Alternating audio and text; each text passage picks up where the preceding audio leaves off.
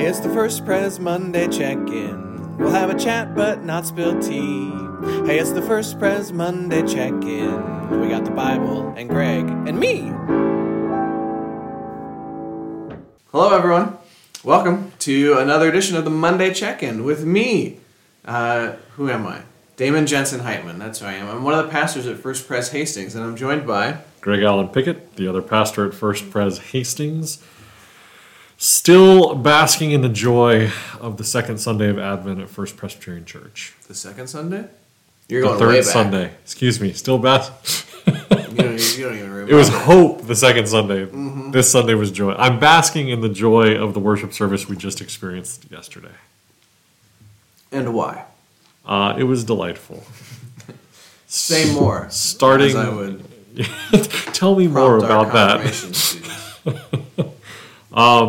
Well, of course, our children helped present the message through the form of the children's Christmas program, Angels Aware, and they did a great job, and it was just a time of wonderful joy. Yeah, they did do a really nice job. I thought I could hear them. You know, Yeah. they were up there. It seemed like they were having fun. It seemed like the congregation was having fun as well. So, yeah, they did a nice job. Good retelling of the Christmas story from a different perspective of the angels in heaven learning the news of the incarnation. So that was great. Yeah. I may have said it on this show before. I may not have. But that program, Angels Aware, Yeah. was published for the first time in the mid-'80s in my church in 1988 when I had just turned 11 years old. Chose to do Angels Aware as the children's program at church. So I was familiar with it.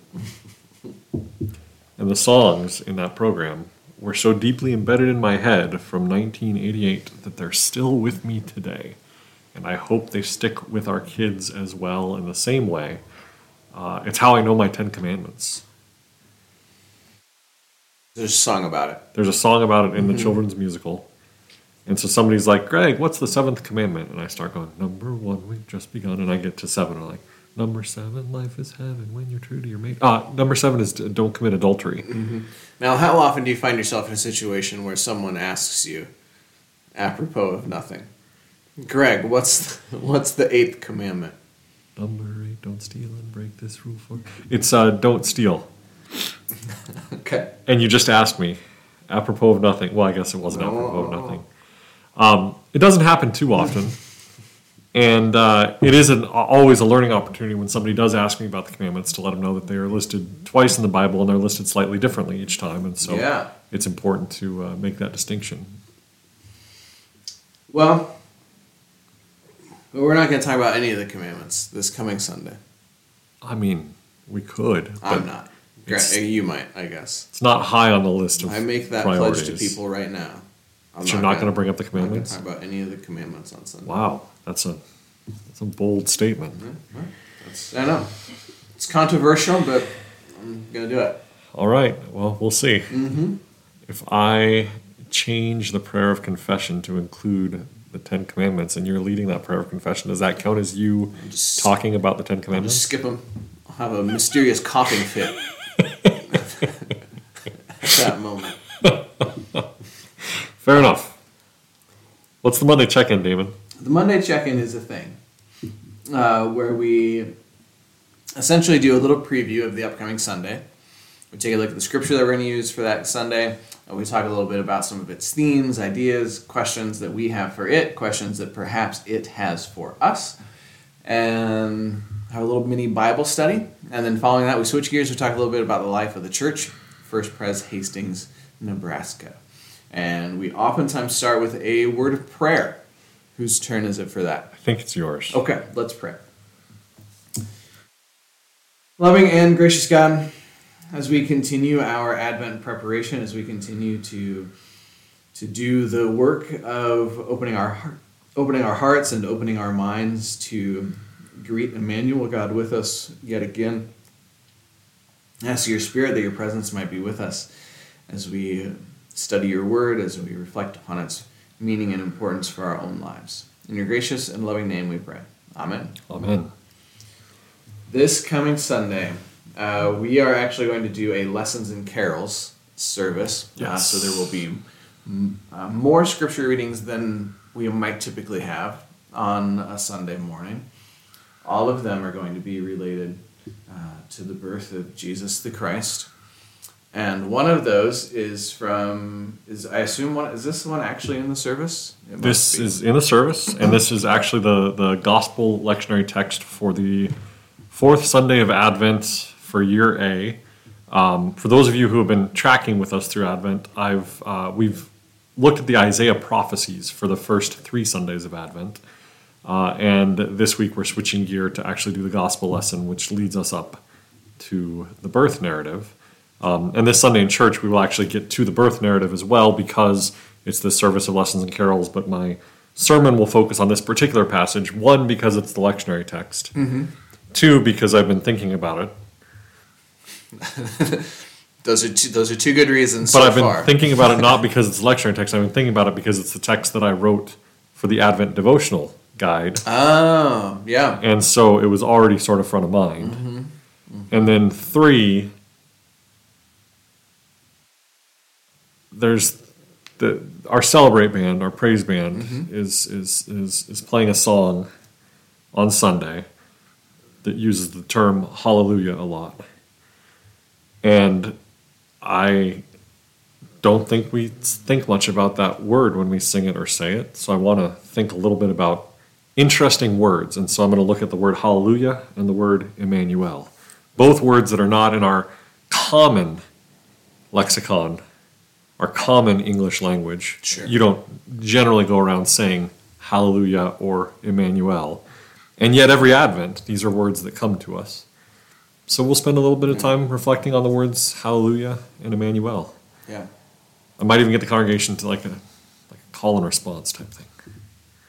I say hallelujah. You say Emmanuel. Hallelujah. Emmanuel. Hallelujah. Emmanuel. Yeah, something like that.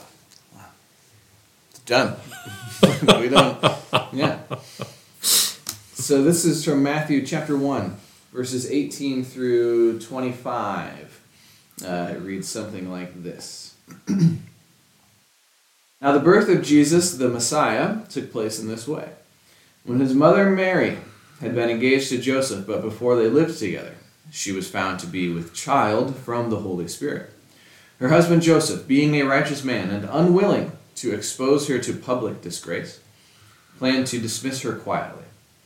But just when he had resolved to do this, an angel of the Lord appeared to him in a dream and said, Joseph, son of David, do not be afraid to take Mary as your wife, for the child conceived in her is from the Holy Spirit.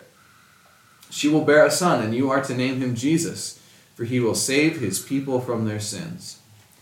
All this took place to fulfill, most likely, to fulfill what had been spoken by the Lord through the prophet. Look, the virgin shall conceive and bear a son, and they shall name him Emmanuel, which means God is with us. When Joseph awoke from sleep, he did as the angel of the Lord commanded him. He took her as his wife, but had no marital relations with her until she had borne a son, and he named him Jesus. That's it. Greg, what do you got? Well, we can place this a little bit in its context. So this reading started at verse 18 of chapter 1. Verses 1 through 17 are what are typically called the Matthew genealogy. It traces the lineage so that it can connect Jesus with the house of David. Mm-hmm. And then Abraham was the father of Isaac, Isaac the father of Jacob, Jacob the father of so-and-so, so-and-so, so-and-so, so-and-so, and Jesse the father of King David. And it drones on for a lot of verses. Mm-hmm. So David was the father of Solomon. So we don't usually read that part in church. But this is the crux of that, because the important part for Jewish followers of Jesus was linking the lineage of King David and these messianic prophecies that this all that we've been studying from the book of Isaiah to the birth of Jesus, and this is what does it. right? Because Jesus has to be from the house of David. But then we're presented with this quandary because Joseph is not the biological father of Jesus. Right. So how do we connect Jesus with the house of David? And this little section of Matthew 18 through 25 resolves that for us. Because Joseph chooses to be the father of Jesus. He chooses not to dismiss Mary. And then I was just reading a commentary that said when the angel says to him, "She will bear a son, and you are to name him Jesus, for he will save his people from their sins." In the act of naming Jesus, apparently in first century Palestinian custom, that would have meant that Joseph is sort of taking on that yoke of fatherhood by naming the child. Whether the child is biologically his or not, he's saying, "I'm the childless Jesus. I'm going to follow the directions of this angel and name the child." And in the act of naming, that is what links Jesus to the Davidic lineage. Okay. So if you give a person a name, you're almost by default accepting some sort of responsibility for that person. Yeah. It's an interesting thought. I didn't actually know until I read a commentary about this in preparation for this, and I thought that was interesting. I don't know that I'm going to preach on that necessarily, but it's kind of an interesting detail in this passage that we generally read almost every Advent. Yeah. We read the annunciation of the angel to Mary, letting her know that she's carrying the child, which is in the Gospel of Luke. Yeah. And then we read the annunciation of the angel to Joseph, which is here in the Gospel of Matthew. Mm-hmm.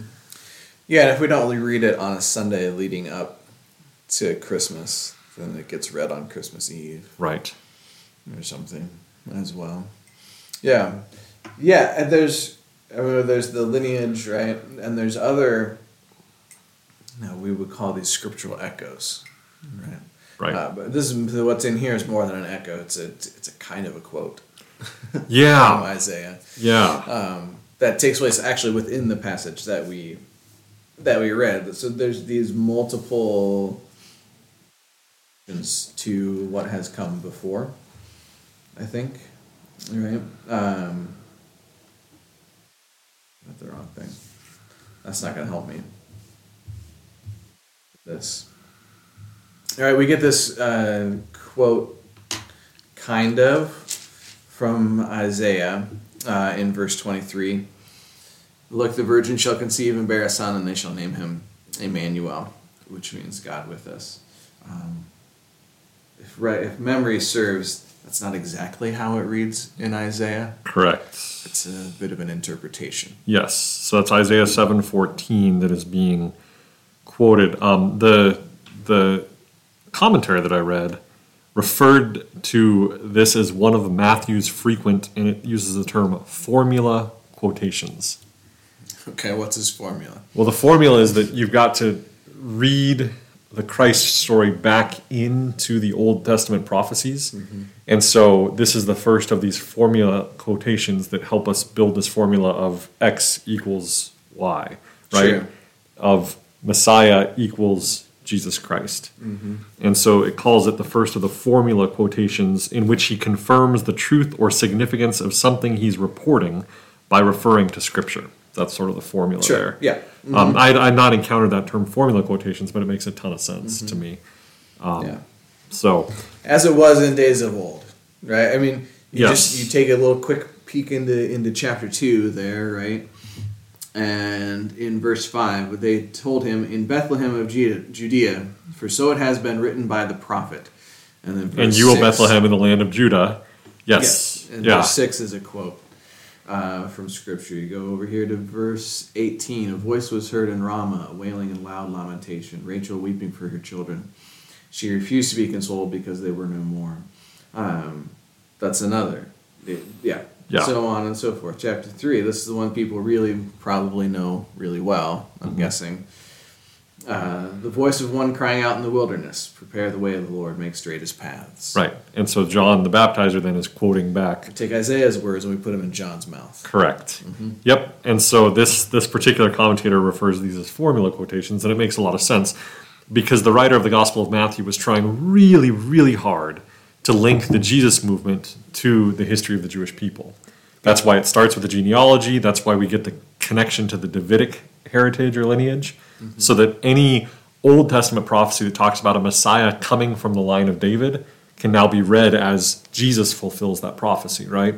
Yes. And then Matthew does that throughout the entire book of Matthew in the gospel, trying to link the two narratives that we find. Which is not necessarily dissimilar from what we will do.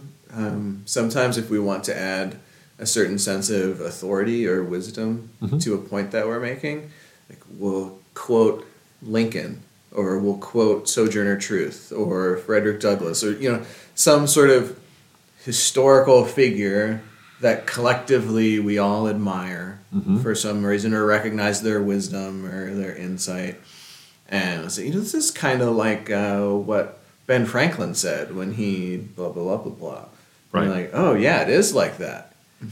Right. You're right. Wow. And everybody says. Yeah. And just as important with those quoting historical figures as quoting this, it's important to know the context in which it was written, and then to also acknowledge that God's Spirit is actively alive at work and can be making these links for us, and that's a thing we do every Advent, right? Yeah. I mean, all these words were written a long time ago, and we keep going back to them. Right. And finding truth and wisdom and beauty in them, certainly. So right, and there's certainly a universal truth that I think we find in this stuff that we pull out and try to apply to our modern 21st century context and our modern 21st century minds and all that stuff. And we have the benefit of 2,000 years of scholarship. Right?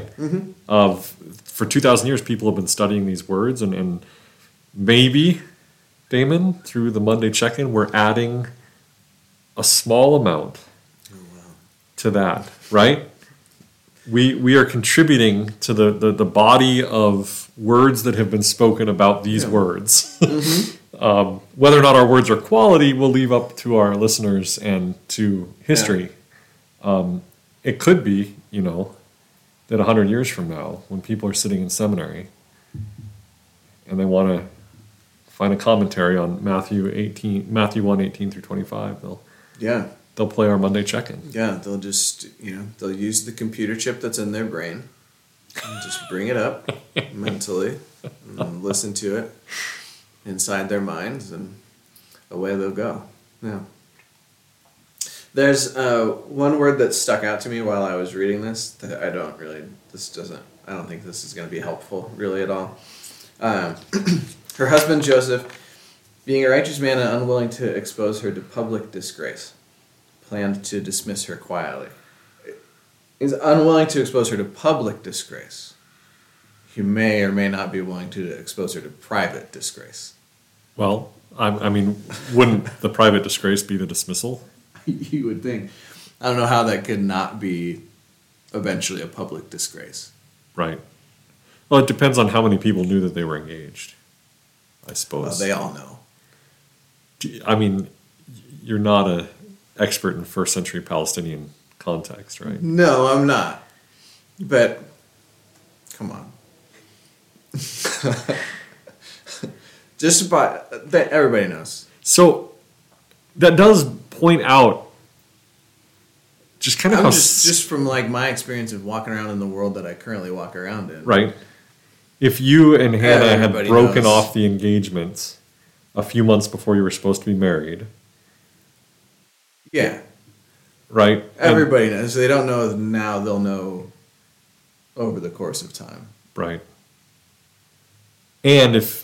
I'm not going to use you and Hannah as an example, but if a couple that you knew broke off an engagement before the wedding, and then the bride started showing... Turned out to be pregnant.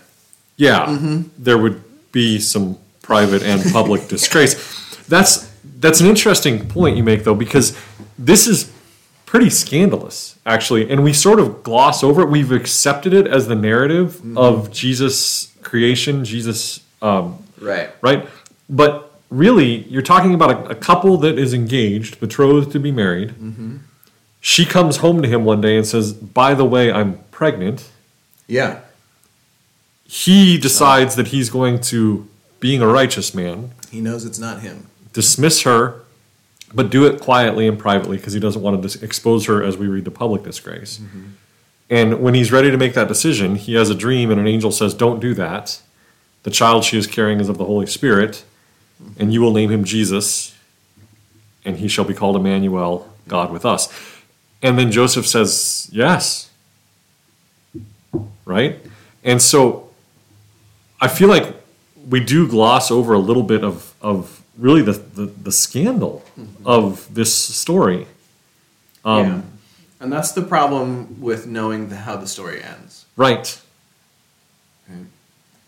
That you miss, or it's easier to miss some of the intrigue along the way. Yeah. Like when you know, like, oh, it's all fine in the end, so I don't really need to worry about, Yeah. So when I was in high school, my senior high youth group was always responsible for the 11 o'clock service. Mm-hmm. And one year we wrote a play, a modern retelling of the Christmas story. Mm-hmm. And that's when it occurred to us how scandalous this was. Sure. Because Yeah. in our play, Mary had to go home and tell her parents that she was pregnant. Mm-hmm. And then she had to go home and tell her fiancé that she was pregnant. Mm-hmm.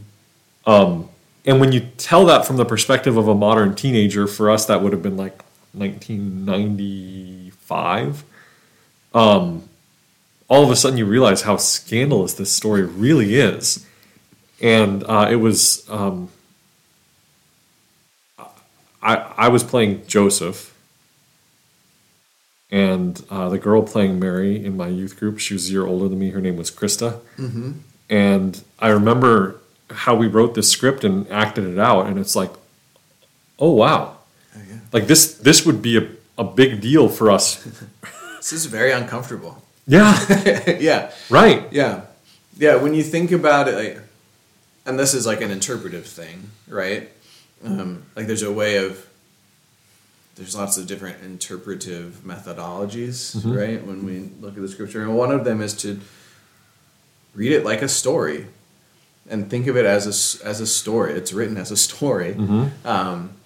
It's not written as a historical text, Right. and so while you're reading it, like, think about the emotion that the characters are experiencing. Right. That isn't very rarely. Sometimes we do. We get. I was rereading the Hannah Samuel's birth narrative with Hannah, and like she openly weeps, and she's depicted as weeping Right. in the temple. But we don't really get any sense really that much of Joseph's distress or Mary's distress and anxiety in the midst of all of this. Right. We get a very dry. He resolves to do this. Yeah, I mean, between the lines, right? Yeah. Her husband Joseph You being kind of a- have to pump the brakes a little bit and like slow down Right. and think, okay, what's going on for this character Right. now, for this person right now that they're. Right. Mm-hmm. Right. It doesn't always come through. And there's both scandal and then there's wonder in this too, right? Sure. I mean, imagine learning this news that your fiancée is pregnant, going to sleep. I imagine it would be hard to sleep if you would just learn that news. I'm projecting how I would feel, and going to sleep, and then in your sleep being visited in a dream by an angel that gives you very specific instructions that you're gonna take this child on as your own. You're gonna give him a name, and then connects it to the Isaiah prophecy of Emmanuel, God with us. And you wake up and you go, okay.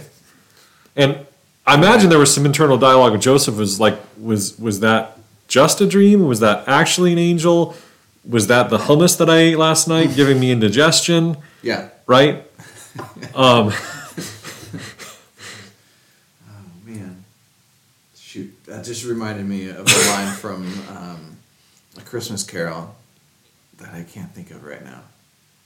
Okay. But at any rate, the hummus thing. Yeah. And also, like, tells you something really, really wild. Yeah. Right? That this child is actually from the Holy Spirit. Well, what's the Holy Spirit? Right. For starters. And it's sort of like that you get that you're, I imagine Joseph trying to hold, or being tempted to hold these two extreme thoughts at the same time. Right. Right? That, okay, Joseph knows that Mary is pregnant. Why is Mary pregnant? Because either she did something wrong or something scandalous happened. Yep. Right? Or it's this just oddly wondrous supernatural thing. Right. Like it's either this devastation of some sort. Right. Or it's almost the exact opposite of that. Right. Like you pick, I guess, which one you want to think that this is. And I wonder, this is just wondering now at this point, but like 2,000 years ago, with less development of scientific knowledge, was there an ability or a willingness to suspend disbelief or to lean into the supernatural a little bit more than we would necessarily encounter today in our modern era? Sure, perhaps. Yeah. I don't know. Because if you didn't have a scientific explanation for, you think of any sort of natural occurrence, right? An eclipse or an earthquake or whatever, and you couldn't explain that, and so you explain it by saying this was supernatural. Right. Then is it possible that Joseph was a little more willing to accept a supernatural narrative than you or I might be in 2022? Mm-hmm. Yeah, maybe, possibly. I don't know. Mm-hmm. Yeah. Yeah, that's what I think. These are the interesting things that happen, like when you kind of slow down. Like, wait a minute, what? What is Joseph feeling right now? The line that I remembered, you talking about the hummus. Yes. Maybe it's just bad hummus. At least in the Muppets version of A Christmas Carol, which we've established on the Monday check-in, that most of Damon's knowledge of classic historical literature is the Muppets version. Muppets related. Sure. Yeah. Mm-hmm. So carry on. Sorry. Scrooge is visited by, in the Muppets version, his partners, the brothers Marley, not just one Marley. But at any rate, and part of what he says is, you could just be like the result of something bad that I ate. And he says, there is more of gravy than of grave of you. And the Marleys being played by Waldorf and Stadler. Yes. They just think that's hysterical. That is funny. Yeah, there's more of gravy than of grave of you. There's more of gravy than of grave of you. And really, I mean, if we're going to map that over my hummus comment, it makes sense why it would have connected. Because hummus is sort of, on some level, similar to gravy. It's not quite as liquidy, but it is a topping that you put on top of things to flavor them and eat them. Sure. Mm-hmm. So yeah, it's an adjunct. An adjunct for gravy? Well, just for food. Yes. Right? Yes. It's there to enhance and slightly alter your main item. Yeah. At any rate. So with that... Well, the other thing that I want to point out about this passage... Yes. Is that... Because you were talking about how you were... It was in your mind because you were writing about it for the devotional. Yeah. And the devotional this year is taking a look at 4 different names for Jesus. Yep. Right? And you shall call him... ... right? Because Jesus ends up with lots of names. Right. And he's given names by lots of different people at lots of different times. Yep. Which is interesting if giving a person a name means you're taking responsibility for them, in some which way. is how we started this conversation. Right. That is interesting. That we could explore that on a totally separate version of this Right. podcast. So in the devotional, we have this passage, but it's split into 2 different weeks because he gets Because multiple he names. gets named Jesus and then gets named Emmanuel, Well, and before he's Messiah. right? Now, the birth of Jesus the Messiah took place in this way, right? Mm-hmm. And then later on, you are to name him Jesus, for he will save his people from their sins. Yeah, Jesus is the derivative of Joshua, Joshua. which Yep. means he saves, right? Mhm. Yep. Yeah. And Messiah means Christ, and it means anointed one Yep. in its original Hebrew language. And then we get Emmanuel, God is with us. Except the is actually not supposed to be in there. Apparently, according to the Hebrew, I read a deep dive into the word Emmanuel, and it's the verb is not in there. So Emmanuel means God with us, not God is with us, and that changes What is the difference? fundamentally, right? So Emmanuel, God is with us. That means God is like with us, and so with a low Christology could mean God is with Christ instead of God is Christ. God with us is Jesus is God with us. You're not tracking. I think I need to have a deeper understanding of the intricacies of Is verbs and adverbs and Fair enough. whatever we won't get into that on this one. participles. You're saying that God with us is implies a more complete Yes. sort of a thing. Then God is with us.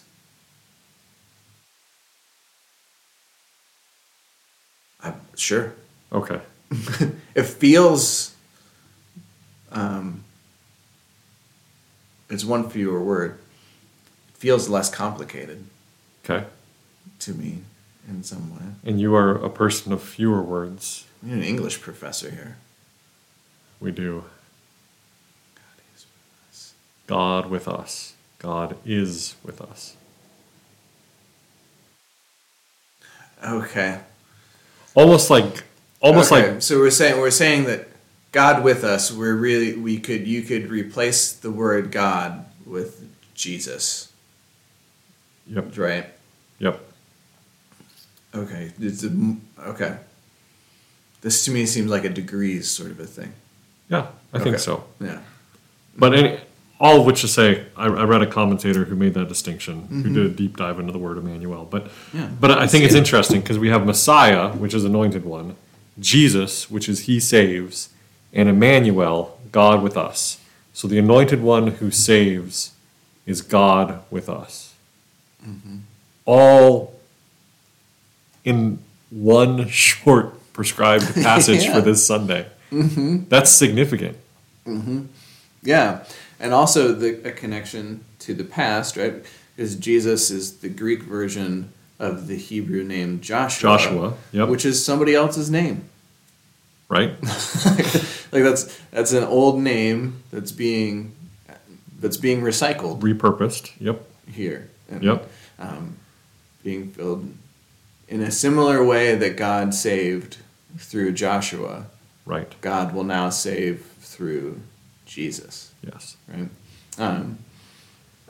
Which ties in well with all the genealogy that comes before it. And, Matthew knew what he was doing. Oh The yeah. writer of the Gospel of Matthew knew what they were doing. And yeah, I had somewhere else where I was going with that, but I don't remember what it was now. Yeah. There's a lot to unpack here. Yeah, man. And my intention was to preach a relatively short sermon Yeah, you since got we have the about- lessons and carols thing going on. You got 7 to 10 minutes on Sunday morning. Okay. Can you do it? I think I can do it. Will it preach? It will preach. All right. Preaches every Advent, doesn't it? It seems to. Yeah. I do find, if you go back and look, this is my 6th Advent season with this church. and I have found myself focusing on the Annunciation to Mary more often than this Annunciation to Joseph. Sure. So I'm giving Joseph a little bit of due this year. Yeah. But the Annunciation to Mary still is such a powerful one for me too. Yeah. Just got a little bit of agency here. Yeah. That whole Jesus Joshua connection. When I was at Hastings College, a student asked me, like, do you think that a person can understand the Newer Testament if they don't know the Older Testament? And I said, no. You might, or they might think that they understand it, but they don't really, right? Right. And it's that sort of, like, knowing who Joshua was, like, gives you so much more information in understanding who Jesus was. Right. Right? And knowing that genealogy and knowing who King David was gives you so much more information on who Jesus was believed to be. So I'll cycle us all the way back to the Angels Aware Christmas program the kids did, and just point out that theologically it was teaching our kids a lesson about the connection to the Old Testament and New Testament, because there's a section where they're talking about the major and minor prophets and how there was an attempt through those, starting with Moses, and then an attempt through the major and minor prophets to help people connect with God and connect with their faith, and how basically they all tried and were not all that successful.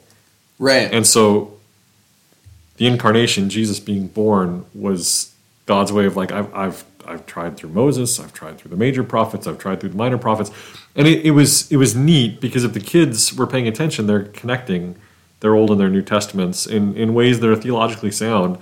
And our scholar in residence, Dan Deffenbaugh, as he was leaving church on Sunday, he goes, that was a really good description of the major and minor prophets. He focused on that one particular part, which was an important line in the context of Angels Aware, but it was like a 30-second blip over the course of a 45-minute production. And I love that Dan picked up, like, hey, that's good theology. And I love that it was good theology, right? So, anyways. Yeah. And that part reminded me of this the story of the rich man and Lazarus, where the rich man dies, and he sees Abraham, I think, in heaven or with God, and he's okay, it's fine, which is also kind of it's kind of a Christmas Carol kind of a feel to that story. Yeah. And he kind of finally, okay, fine, it's too late to me. But could you send somebody to go and warn my brother? So that he doesn't suffer the same fate that I do. Yeah. And they say, he's got the prophets and all of the writings. If he doesn't listen to them, yeah. Maybe he sees Abraham and Moses up there. Yeah. I'm not entirely sure. Yeah. But yeah. It's just kind of funny. Yeah. But at any rate. Okay, so it'll preach. It'll preach. You think? It's going to be hard to preach it in 7 to 10 minutes, but I think I can do it. We'll just take out all of the instances of is. Thank you, David. That'll save a little time, I would say. What's going on in the life of the church that we should be aware of? Oh my goodness. So, this Sunday will be the 4th Sunday in the season of Advent. But the day before that, Saturday, we do have a United Harvest food distribution. We rely on volunteers to help us with that distribution, and with Hastings College being out, we could probably use some extra hands, and so that's at 9:30 on Saturday morning. We're doing our United Harvest food distribution. If you can join us, show up at the Peace Center, and you'll be assigned to a task, and that typically lasts about no more than 3 hours. It's usually more like 2.5 hours, and we could definitely use some help, and it's a great way to share the love of Christ and to put into practice these things that we talk about during the season of Advent. So we hope you can join us for that. That's Saturday. Sunday is Advent 4. We will have 2 worship services, our 8:30 service, which is more of a contemplative style service in the chapel, followed by our 10:30 service in the sanctuary, which, as we mentioned, will be a service of lessons and carols with a short message from me on this Matthew 1:18 through 25 text. And Celebrate Band is playing, and also our little kids' handbells Yes. playing Yep. during that service as well. So. Yep. This Wednesday, see, now I'm out of order, but that's okay. This Wednesday is our last Wednesday Night Live for the year, and there's some special things planned, including a special Christmas meal for the kids, so that should be delightful. There's no choir practice on Wednesday night for adults or for no handbell practice either. So it's just Wednesday Night Live, youth children's and youth activities. Let's see. Sunday, no adults. There's no forum. There's no forum. Correct. Cathedral Brass just did our last forum for the calendar year on Sunday. I'll get that posted online today or tomorrow. Yeah, check that one out on our YouTube page. It was pretty neat. Yeah. So there's no forum on this coming Sunday. There's 8:30 worship, 10:30 worship. There's no senior high youth this Sunday evening. We did our little Christmas dinner last night. And you and Hannah hosted that at your house, didn't you? Yep. How'd that go? It went really well. Good. Yeah, had folks over. So that was good. We adhered to some of our Christmas traditions. So that's good as well. And there will be junior high Youth group on this Sunday night. Yeah, this Correct. coming Sunday, Yes. December 18th. Yes. So, but that'll be the last one. Yeah. Until January. And then for that, it's Christmas Eve. And we'll catch you next week before Christmas Eve, where I'll be trying to work out my Christmas Eve sermon, which I have not done yet. Still trying to figure out what direction that's going to go. But Christmas Eve, you have 4 opportunities to worship with First Presbyterian Church of Hastings on Christmas Eve. The first is over at College View. We'll do a worship service at 2 o'clock in the afternoon in the lobby of College View. So if you're not wanting to be around large crowds, that's a good worship service for you. And our choir, members of our choir show up to help lead the music, and our organist Linda goes over there and plays the piano, and we do just a simple service there in the lobby of College View. So that's at 2 o'clock. 5:30 in our sanctuary is our sort of family-oriented Christmas Eve service. 7:30 is our more traditional Christmas Eve service. Both of those include the lighting of candles at the end with Silent Night. And then at 11 o'clock is our contemplative service. Yeah, Vespers type service. Mm-hmm. Yeah. And then the next day is Sunday, and also Christmas Day. So on Christmas Day, we will have a 10:30 Christmas brunch here at the church. Worship / brunch / fellowship time, right? We're going to try to make that time together be a reflection of an egg bake. You just throw it all in there. Veg, egg, cheese, meat. We just throw it all in there. So fellowship, prayer, song, scripture, collaborative message, 4-hand piano piece.